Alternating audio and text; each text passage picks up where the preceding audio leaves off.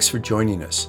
The following is a presentation of Ignite Global Ministries and features the teaching of Pastor Ben Dixon. Pastor Ben has a vision of strengthening the church to impact the world. He serves as lead pastor at Northwest Foursquare Church in Federal Way, Washington.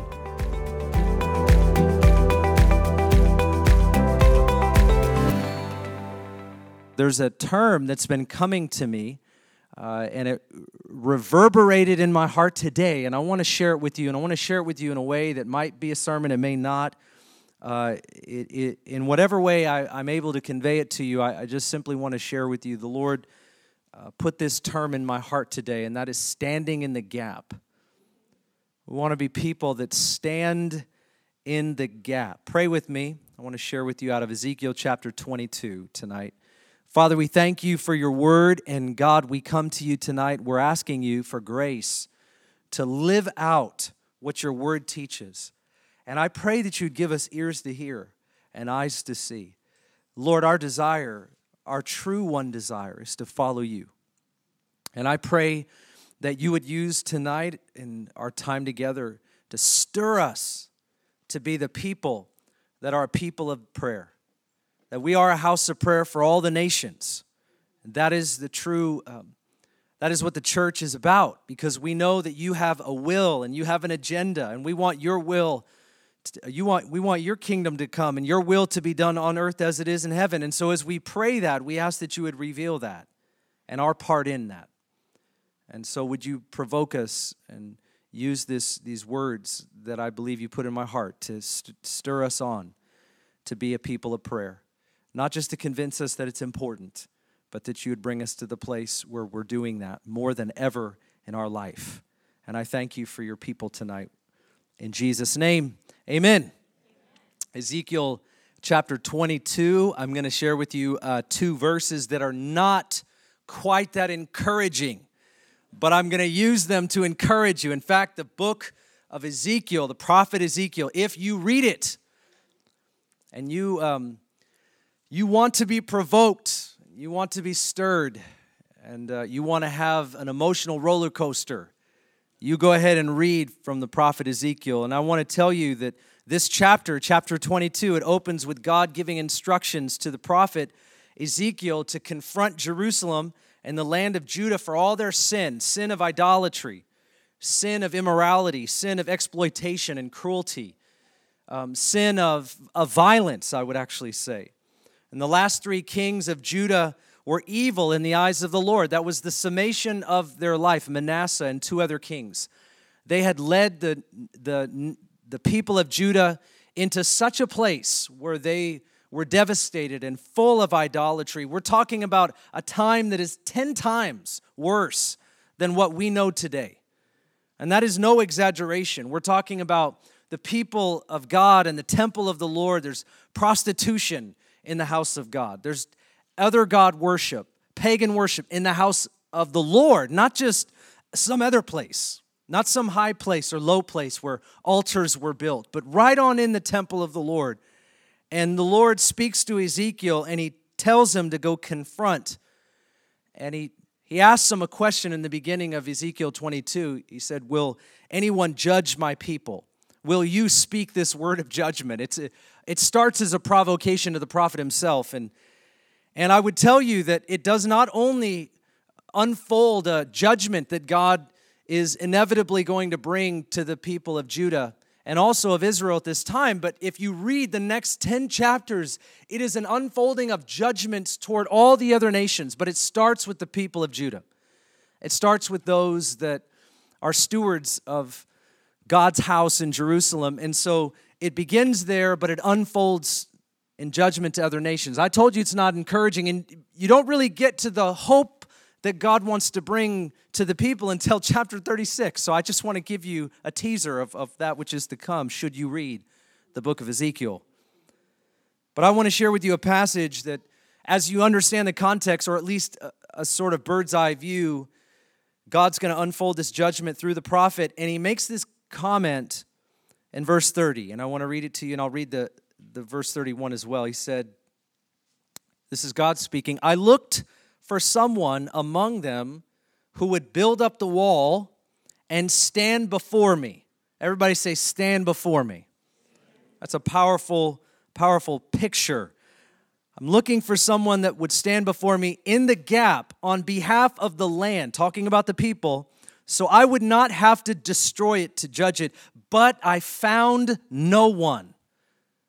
I want you to think about that. I don't want you and I to get out of that tonight. I want us to actually press into this comment right here. I couldn't find one. God was looking to pour out mercy. He is always a God of mercy. The Bible says that His mercies are new every morning. And there is a reason that people think the God of the Old Testament is a God of judgment. And thank God that Jesus came along and sort of shows the better side of our Heavenly Father. That is not true. The Bible reveals in the Old Testament, under the Old Covenant, that God was always a God of mercy. He so desired to pour out mercy that He was looking for just one. And there's story after story where God was simply looking for a person that would stand in the gap and pray. A person that would stand on behalf of others that had already given their hearts and their minds and their lives over to other gods and to other things. That God had even warned His people against, that this will happen should you follow this path. And He said, I could not find one, so I will pour out my wrath on them and consume them with my fiery anger, bringing down on their heads, their own heads, all they have done. I want you to take note of that. He's not merely bringing about some judgment that He was happy to deliver. He's saying, I will bring upon their own heads that which they have done. The consequences of their sin, the judgment that comes as a result of them not responding, not listening, not wanting, not repenting, and coming to me. God is saying this, and you have to hear it as like the heart of a father that longs for his children to come back, longs for his children to be gathered together and share in places and times of fellowship and refreshing and renewal. This is our God. Our God is good. Our God is merciful. Our God is full of loving kindness. This is who He is. And so when we read about this, we should not read about His fiery anger and His wrath, because that's not the focus. The focus is that He couldn't find one. And so judgment was inevitable, and I've taught you before, and I'm going to say it again, that judgment is the last resort of a loving God. And I believe that when we read something like this, I'm hoping and praying tonight that the Lord would release something in our hearts. I'm asking God to release in our hearts this place of intercession. Last week, we prayed over those that carried a burden of intercession, and I want to keep pressing down this road of becoming a house of prayer, because I believe and you believe that prayer changes things. We're talking about in the scriptures where it says that He's a God that can move mountains. He's a God that can remove mountains, and that's a metaphoric, and it's an illustration of just how powerful God is. That nothing stands in God's way. Yes, things may stand in our way. But when we stand before God, look what it says.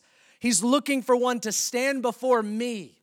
He's not asking for us merely to stand before the problem and just simply address it. He's saying one that would stand before me, one that would stand in the gap.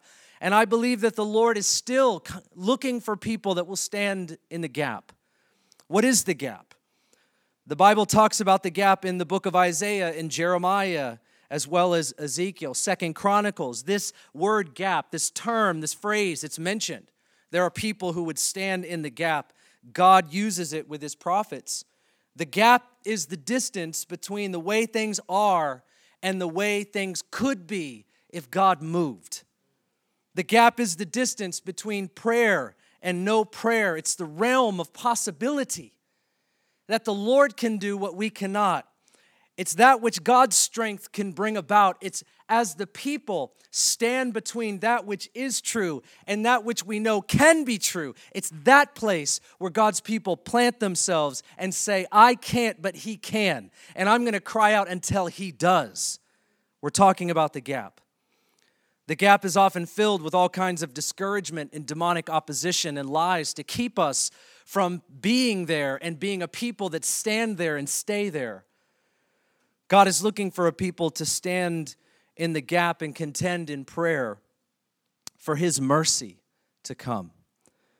We must choose, though, to stand in the gap. This is a choice that we make as His people. He longs for us to do so, but it is a choice that we make. And I believe that we are in a time where we have to choose what kind of people we're going to be. I think people are making choices right now that are going to affect, they're echoing into the next unfolding years of who it is that they're choosing to be. We are planting ourselves into our posture. We're planting ourselves into a position. We're planting ourselves where it is that we are going to stand for a period of time. And I believe that God is calling people to stand in the gap and to do so on behalf of others, to do so on behalf of the church, to do so on behalf of unbelievers, to do so on behalf of God's will unfolding and touching this generation. Are we going to be those who go with the crowd and commit the same sins of our generation, looking forward to a time where Jesus takes us out and continuing our appetite for the flesh?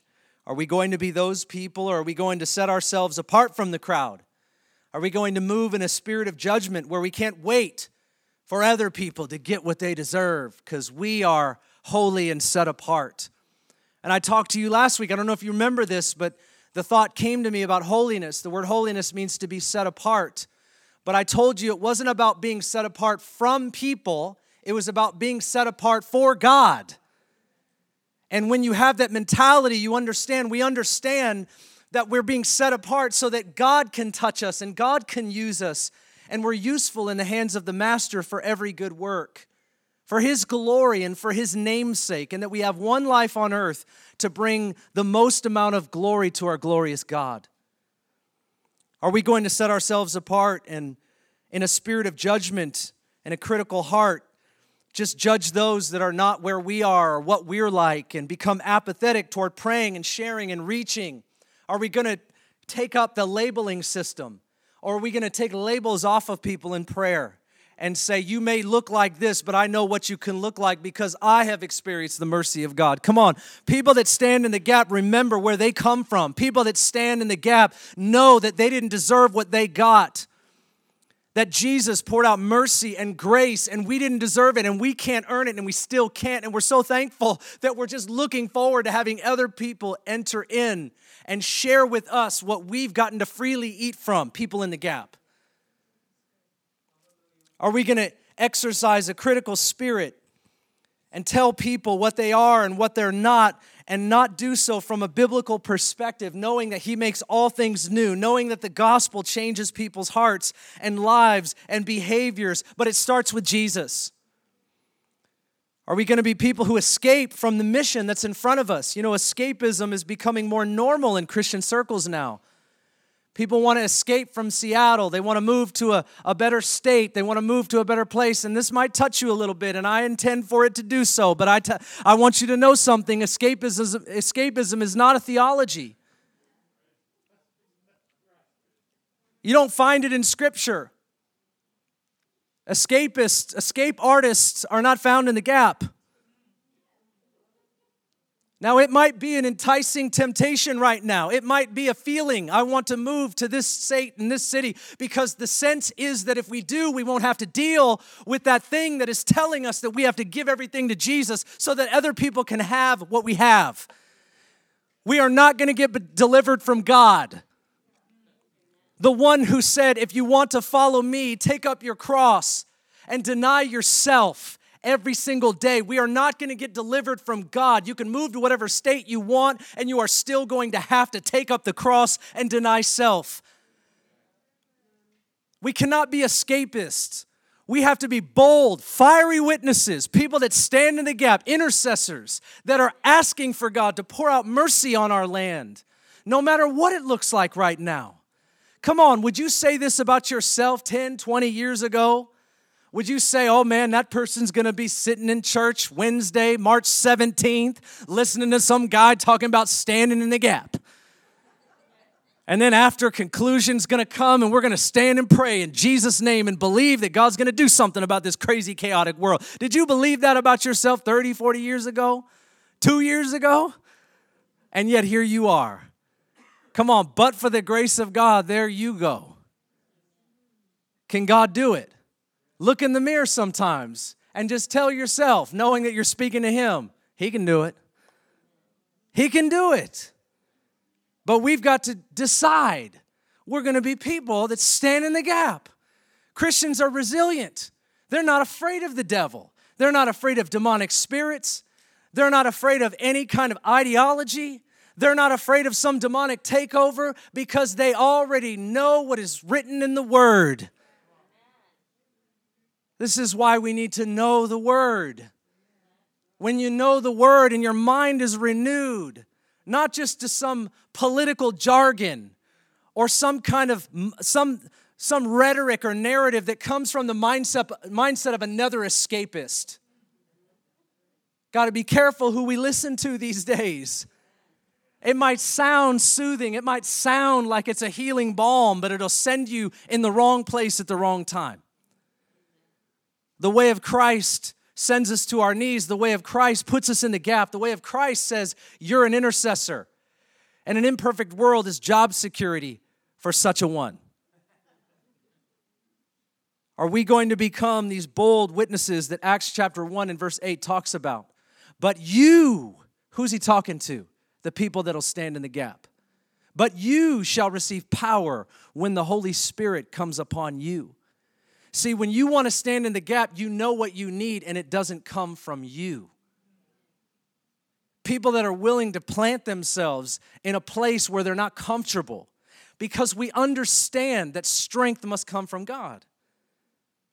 We don't want to be these people that run, and I understand the temptation. I'm not coming here to tell you that I'm amazing and you're not, and you need to be like me. No. I'm saying that we all get these feelings. We all have these thoughts. We all get these temptations, but we must resist them. We must refuse them because they're not the word of the Lord.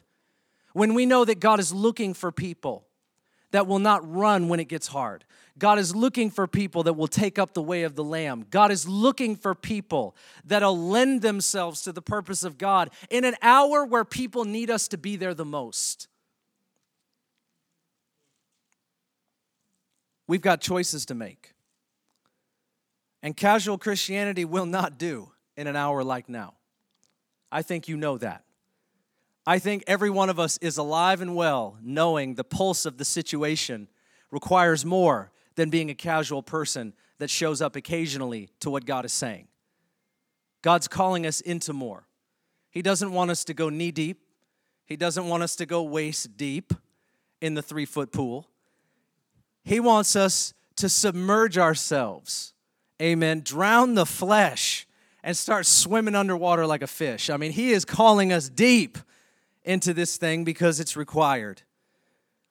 We've got choices to make.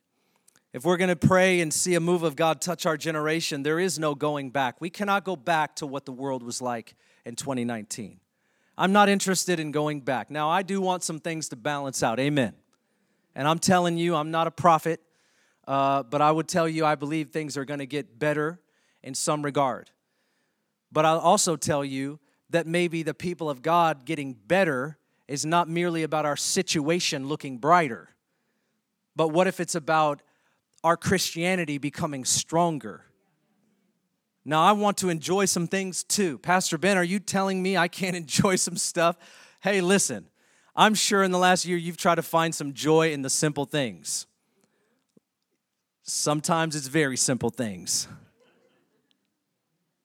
But we've got to find our joy in Him and what He's doing. As the world, as I see it, is getting more chaotic. It's a daughter of Sodom and Gomorrah, constantly buying into the things that God destroyed the ancient world for. We read about this. You know, God destroyed Noah's the world that Noah lived in. Do you know why? It was not because of sexual sin or immorality. It was because of violence. Things that entertain us all the time. We take up that remote. I'm about to convict you. Come on, here we go. You take up that remote and we turn on that violence. There's nothing wrong with defending ourselves. I'm not against that. You understand? There's a difference, though. There's a difference between us defending ourselves and understanding protectionism and us being a people of violence. God has judged people of violence in the Scripture. In fact, David himself did not get to build a house from the Lord because he was a man of war and bloodshed. And so his son Solomon had to build the temple. You read the story. And so all David could do was make preparations for his son. And so he made preparations with all the cedars of Lebanon and everything. He put it all aside so that he could somehow be a part of the legacy of building a house for the Lord. But God did not let David build his house because he said, "You're a man of war and bloodshed." He was not talking about David being a man that protected his own. He was not talking about David being defensive and helping those that were hurting. He was not talking about him protecting. He was saying something happened in his soul that made him a man of bloodshed and a man of war that went beyond the boundaries of what God intended for him to be. Make no mistake, God did judge David for that. He destroyed the ancient world in Noah's day because of violence, and we see the same in Sodom and Gomorrah. Listen to what Jesus said in Matthew chapter 11 and verse 23. And he's bringing on these woes to all these cities that he's ministered in. And he says, "And you, Capernaum." Capernaum's a city, a well-known, established religious Jewish city in Jesus' day. Kind of a home base. Jesus had been there many times. And he's speaking this woe. It's sort of a judgment, a pronouncement, if you will. "And Capernaum will not be exalted to heaven, will you? You will descend to Hades. For if the miracles," hear this, "if the miracles had occurred in Sodom," the place that God judged, the Bible says fire came down and just consumed this place. God judged that ancient city. He's saying if the miracles that had occurred would occur in Sodom, which occurred in you, it would have remained to this day. "Nevertheless, I say to you that it will be more tolerable for the land of Sodom in the day of judgment than for you." I want you to capture that tonight. Jesus, our Lord and Savior, says this. He says, if the miracles that you saw happened in Sodom, I would not have judged it. It would not have been judged. The apathy that this people must have had. He's speaking to a people that were pious, that were religious. He's talking to a people that considered themselves upstanding and possibly outstanding. He's saying something to a people that your apathy has gotten you to a place where you can see a miracle and it do nothing to you. And there are those that have been judged in the past, in the ancient world. They would have responded. They would have done something. They would have gotten moving and repented in dust and ashes. The apathy and the unbelief was so powerful, they did not respond to Jesus, and he pronounced a judgment of sorts upon them. This kind of apathy is found in a prayerless and a pious heart that does not seek for change for other people, not just ourselves. The word is numb. Have you ever been numb? I have. I grew up with a guy, my parents became sort of a legal guardian of sorts for two young guys that grew up in Washington, D.C. when I was in high school. And the reason that they moved to Washington was because they ran in street gangs. And I was like their first white friend, which was cool.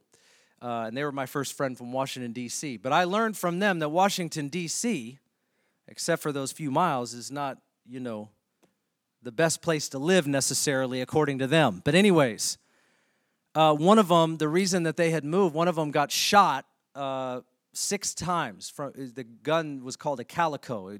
Basically, some guy sprayed up a whole schoolyard, and he got shot multiple times. He got shot in the hand. And I know this is a crazy story. You're wondering why I'm saying it. Just follow me. He got shot in the hand. My friend, he lived with us. We lived with our family. Had shot in the hand, and it severed his nerves in his hand. And we used to, I know it's terrible.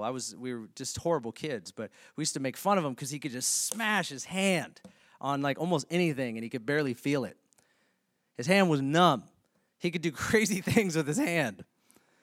And he couldn't feel it. He had one, but he couldn't really feel what it did, or he couldn't feel the pain that it inflicted or was inflicted upon it or him. And this is what it's like when you're numb. You can't feel the pain. You can't feel something, you understand? And I think that what happens to us sometimes in our world, and if you're like me, because you live in the world I live in, sometimes we grow numb. And we read the paper just the other day. 8 people were shot up in Atlanta. And I know people are making the news, the media wants to make it we skip over the fact that 8 people were murdered because we want to prove a narrative of racism, which I hate racism. And yes, we need to stomp out the racism against Asian Americans, Black Americans, and white Americans. We need to stomp out the racism, and we need to come against it in the name of Jesus. But let's not forget 8 people died, whether they were Asian or white. I just feel like it's another reason that people can use this as a narrative to kind of politically spin their thing, and we forget them. Now, I know you may not hear it the way I'm hearing it, but it's almost like it becomes a means by which I can use this on my social media to prove that I care about coming against racism. But do you really care about the 8 people? Or does it just fuel your narrative that you're so angry about? You understand? I feel like we're in a weird world. And I question that stuff. I question what people are saying because I don't always feel the heart of the Lord, the compassion of the Lord, the love of the Lord, the desire to see people come to know Him and walk with Him. I mean, if we care so much, and I think we've grown numb. You know, we read the paper and another 8 people died. You know, we just move on with coffee. And that's me. That's my heart. Sometimes I hate that about myself.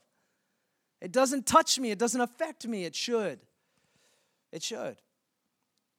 Because we're letting another narrative or we're sometimes the story that is being told or the agenda and the ideology kind of wears us down, which is why we've got to be so immersed in the Word.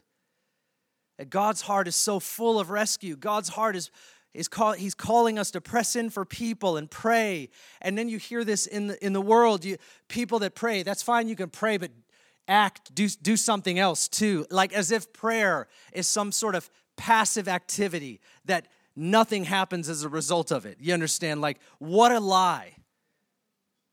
And I believe that we're in a time where no matter how it is you're sort of being directed right now, the consequence is anger or it's numbness. It's being numb.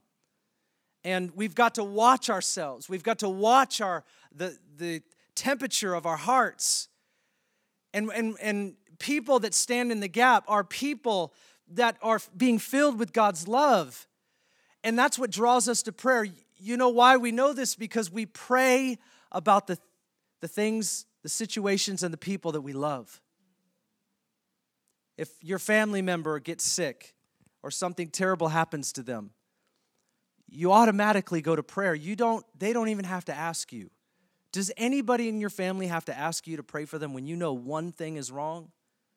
Not if you know God. I mean, not if you pray even a little bit. You just automatically feel a sense of helplessness, like you can't reach into their body and just make them well. I mean, the healing power of the Lord can, right? But that's what I'm saying. You got to pray that the healing power of the Lord gets released. So you have to reach into the Lord. And we do that automatically when somebody's sick in our family. Why? Because we love them. And I would tell you what happens to us in prayer is that when we find that maybe like right now, maybe there's a hatred or an anger that has been pursuing us over the last period of time. Maybe it's political. Maybe it's racial. Maybe it's born out of fear. Maybe it's born out of a family situation or a disappointment. Wherever it comes from, maybe there's an anger that's just hot on our trail to lay hold of our heart and tie us down to something that we were not supposed to be like or act like, and nothing we really want. But that thing is trying to drag us down, and the demonic opposition is very real in our lives, wanting to attack us and come against us and lie to us. And maybe that thing is happening and it's in hot pursuit, but we've got to recognize that we've got to lay hold of something greater than all of that. And as we're connected to the Word of God, and as we begin to pray, even in that place of anger or frustration, even in that place of numbness, even in that place where we don't feel like we love our neighbor as we love ourselves, or we don't love our family member as we ought to, or we're not loving our city. Come on, that's why people want to escape right now. I don't love my city. I don't love my state. I want to go to a new place. I want to go somewhere else, you know. And it's sort of this confession that we don't love. Let's just be real for a second. But I'll tell you what happens when people begin to love And I'm not saying we love behavior that's sinful, but I'm talking about people. And as we begin to pray over people in our city, in our state, in our region, in our nation, all of a sudden a love starts to emerge. And we know this. This is what kickstarts our love. If you don't, you pray for something that you love automatically. But if you find yourself not being drawn into the place of prayer, or like you don't have a love for something, if you start praying for your city, your neighborhood, your family, something will overtake you, and it is the love of God. Because when you start to partner with God's heart, your kingdom come, your will be done in this person's life. Your kingdom come, your will be done in this situation. Your kingdom come, your will be done in my neighborhood and in my city and my state. We start to take authority in the realm, in the arena of our love. And when that happens, God begins to speak to us. My question is God going to release words, weighty words, prophetic words, powerful words, words of revival that we begin to carry for our city and our state? If we hate them, I want to remind you of the heart of Christ tonight, the ultimate intercessor. The Bible says, while we were yet sinners, Christ died for the ungodly. Romans chapter 5. He didn't wait for us to get better. Jesus saw all of the wickedness from the time of Adam and Eve all the way until today, or at least the time that he came. And the plan of God outside of judgment was to judge the Son. And so Jesus comes and he takes on the sin of the world. He became sin so that we might become the righteousness of God in Christ Jesus. This is profound. This is profound love. And while he's on the cross, he says something absolutely crazy. Father, forgive the people that are killing me, for they just don't know what they're doing. If they knew what they were doing, they wouldn't do it. Jesus gave himself. Nobody took his life. He gave his life. And I believe that he's calling his people to give their life for people that have sin, for people that are not living righteously. Come on, somebody, like you. He's calling people to stand in the gap and to stay in the gap until something changes. Friends, I'm preaching some good Christianity to you tonight, because that's not what everybody's saying right now. And for some reason, there's an unbiblical Christianity that I believe is going around the nation that is hard for me to fathom and understand. Why is it that we're moving away from the Lamb? Why is it that we're moving away from the cross? Why is it that we're moving away from the true power of the Lord? Why are we moving away from what Jesus the Christ himself did? We've got to be people that stand and stay in the gap. Jesus was on the cross. I'm going off script. I don't have one anymore. You understand? Come on now. I ain't got one. So I'm almost done, I promise you, because I want to ask God to release a prayer movement on us. People that just prophetically will stand in the gap. I don't want to be up on the shore. I want to stand in the gap till the river starts to flow. Ask for God to move. And Jesus was on the cross, and he's between two thieves. You know the three crosses. And they're giving him some flack. One of them ends up responding well. There are the soldiers there. They're mocking Jesus. You know, physician, heal yourself. You healed others, heal yourself. You remember the mockery that's coming? This dark day for Jesus. You healed others, why don't you heal yourself? Why don't you get down from that cross? Why don't you come down from there and show us who you really are? They did not know why he was hanging there. I want you to think about that for a moment. If they could fathom what they were saying and to whom they were saying it, and the reason why he was not made to hang on, he was choosing to hang on the cross. He was in the gap right there on the cross. Jesus was in the gap. And he was in the gap while and if it was you, or if it was me, we would have been saying the same thing. We might not like to say that, but it's true. We would have been saying, you healed others, why don't you heal yourself? Come on down from the cross, miracle worker. There was a point where they took the sponge. You remember the sponge? And they filled it with wine.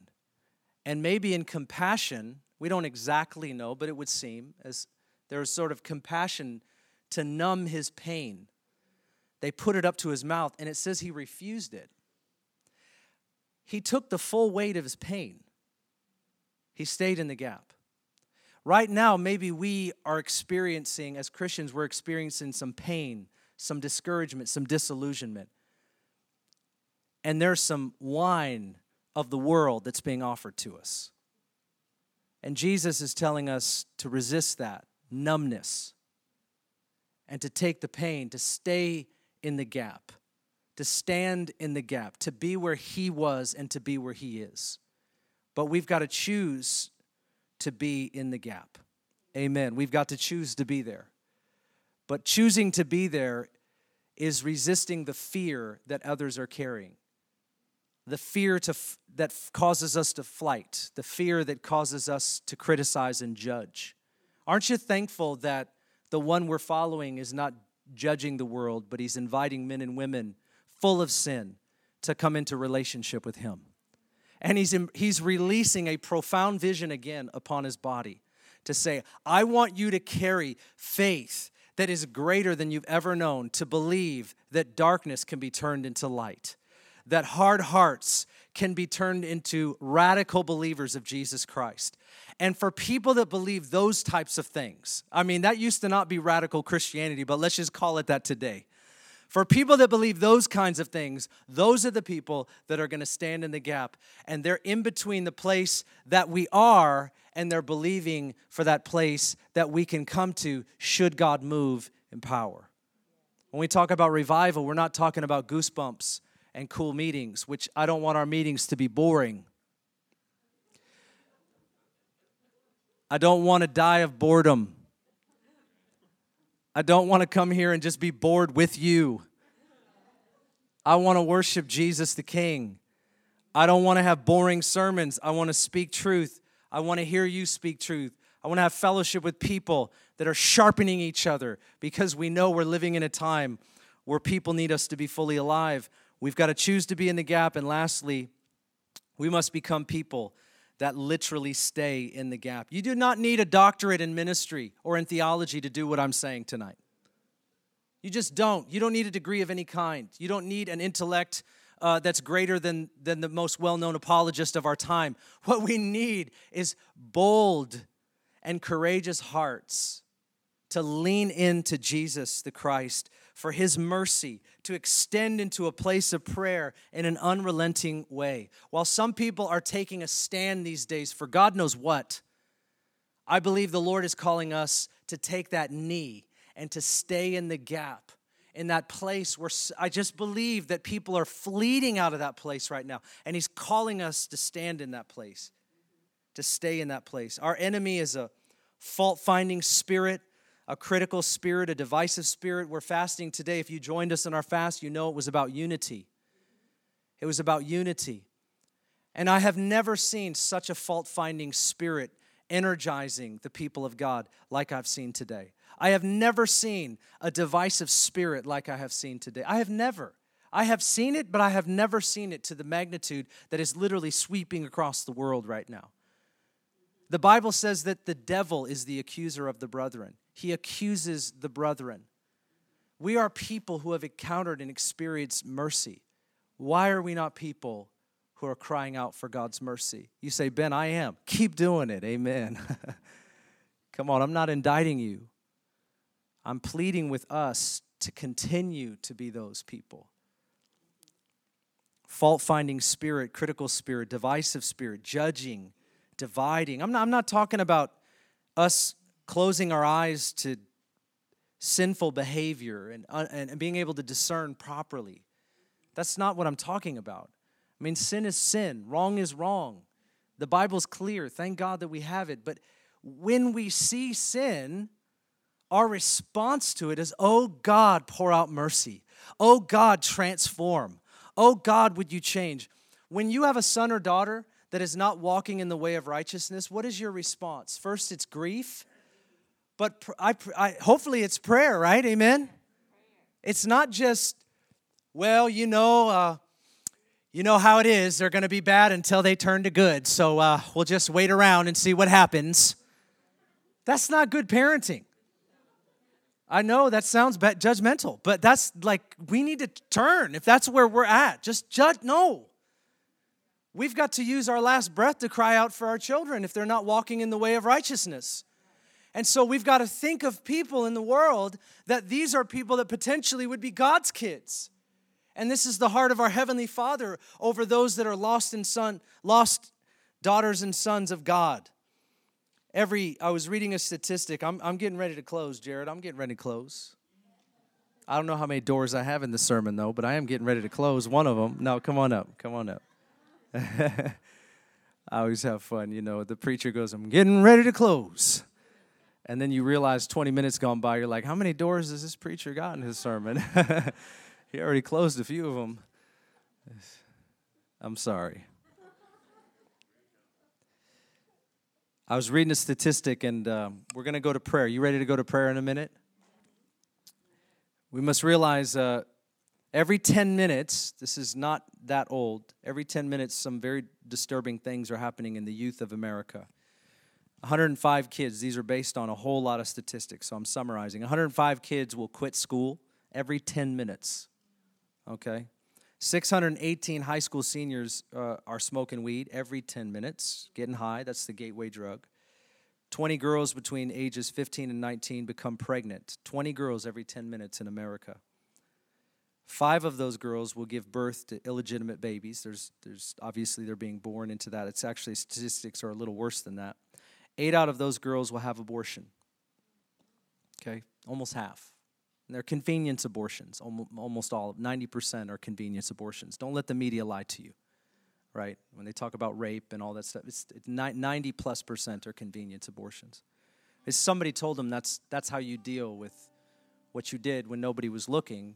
That's how you deal with it, right? Act like it never happened. I'm going to tell you something. I've met with plenty of people that have had abortions. When I was a young man, I walked through that situation with a young lady. You don't just forget it. You don't just wipe that away. That's not how that works. You understand? You don't do that with anything. And the only one that can redeem us is the Lord. And we want to change these. I'm sharing with you these stats because we've got to change things that are statistics, to see that shift. Not just to read it and go, that's terrible, that's bad, we know how bad it is. And to talk bad about bad takes no faith at all. To label the sin of the world takes no faith at all. Jesus wasn't in heaven saying, look how bad the sin is to his Father. Look how horrible that is. He died, he came into our world and he gave his life. This is what Jesus did. And this is what he's calling his people who follow him. We rush into this place of standing in the gap saying, oh God, because we understand that grace and mercy is more powerful than sin and darkness. Friends, do you know that tonight? Come on, we know that tonight. Ben, chaos is there. I wrote, you're going to appreciate this. I wrote this for us as we go to prayer. You know, the old school song, some of you like hymns, so you'll appreciate this. So this is an issue of lordship, what I'm talking about. Standing in the gap is an issue of who's Lord. Convenience, comfort. Maybe some of that's gone and it needs to stay gone in our life. I want to enjoy, but I want to enjoy the things of God more than I ever did before. And so I was thinking about these hymns and how maybe we would say them. When Jesus isn't Lord, you know, we sing, I surrender all, but that casual Christianity is I surrender some. Lordship. Fill my cup, Lord. You remember that one? It's like, I don't know about a cup. Just fill my spoon up, Lord. Oh, how I love Jesus. And we just change it today. Oh, how I like Jesus. Could you sing that tonight? Oh, how I like Jesus. How about He's everything to me? We move that song to He's quite a bit to me. Quite a bit. I love to tell the story. You guys know this one? I love to tell the story. How about I love to talk about telling the story? Take my life and let it be turns into take my life, then let me be.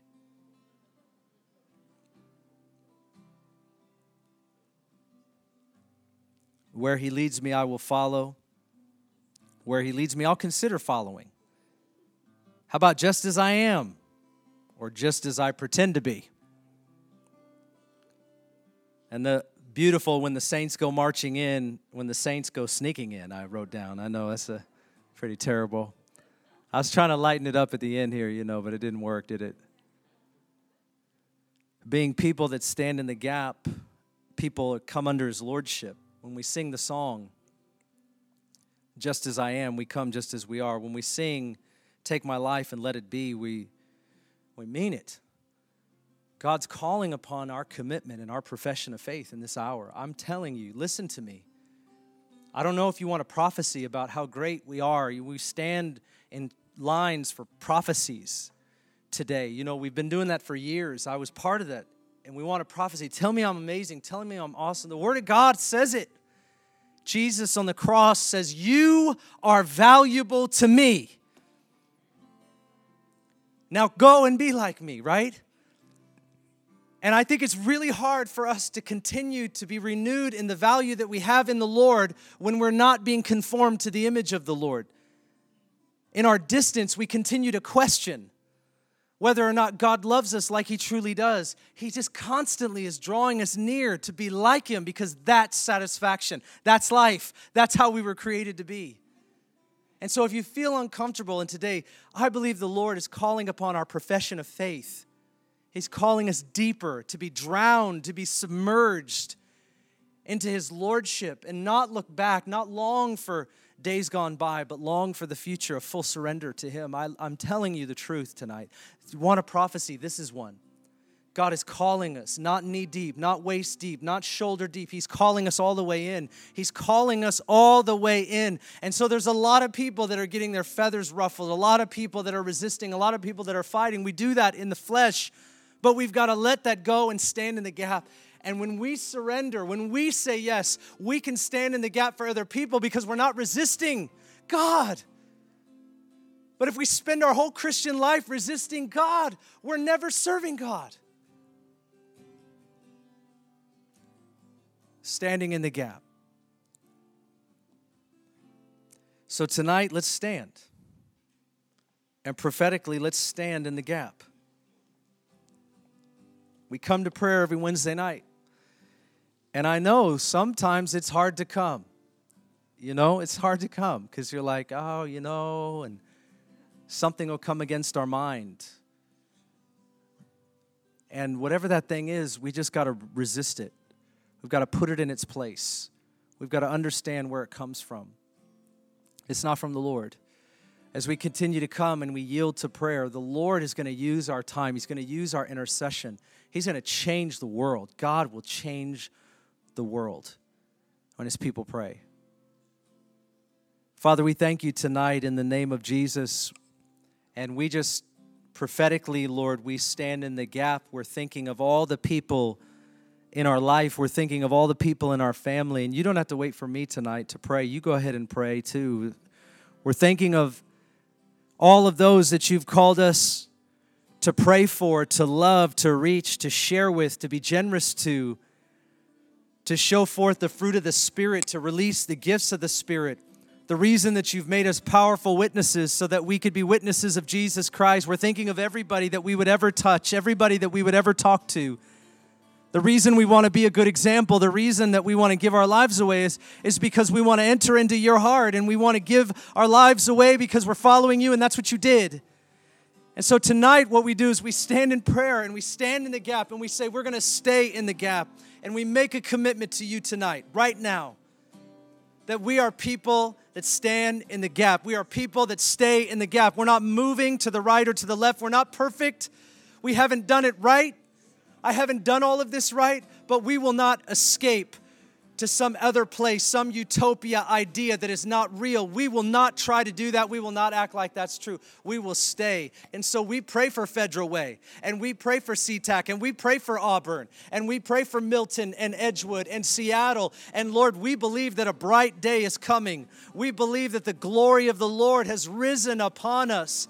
And that, Lord, you are streaming people to yourself. You are calling people to get caught in the updraft of the power of the gospel of Jesus Christ. And so we pray people into the kingdom tonight. We pray for those that are lost. We pray for those that have lost their way, that used to follow you, that got offended, that got wounded, that got disillusioned, that got disappointed. We pray for them tonight. We pray for young. We pray for old. We pray for those that right now are going to be tuning in this week and watching and listening. And Lord, we just pray even those online. God, we unite our hearts together as your people because we have a purpose to reach people. And so we do that first in prayer before we do that in proclamation. Hallelujah. We worship you.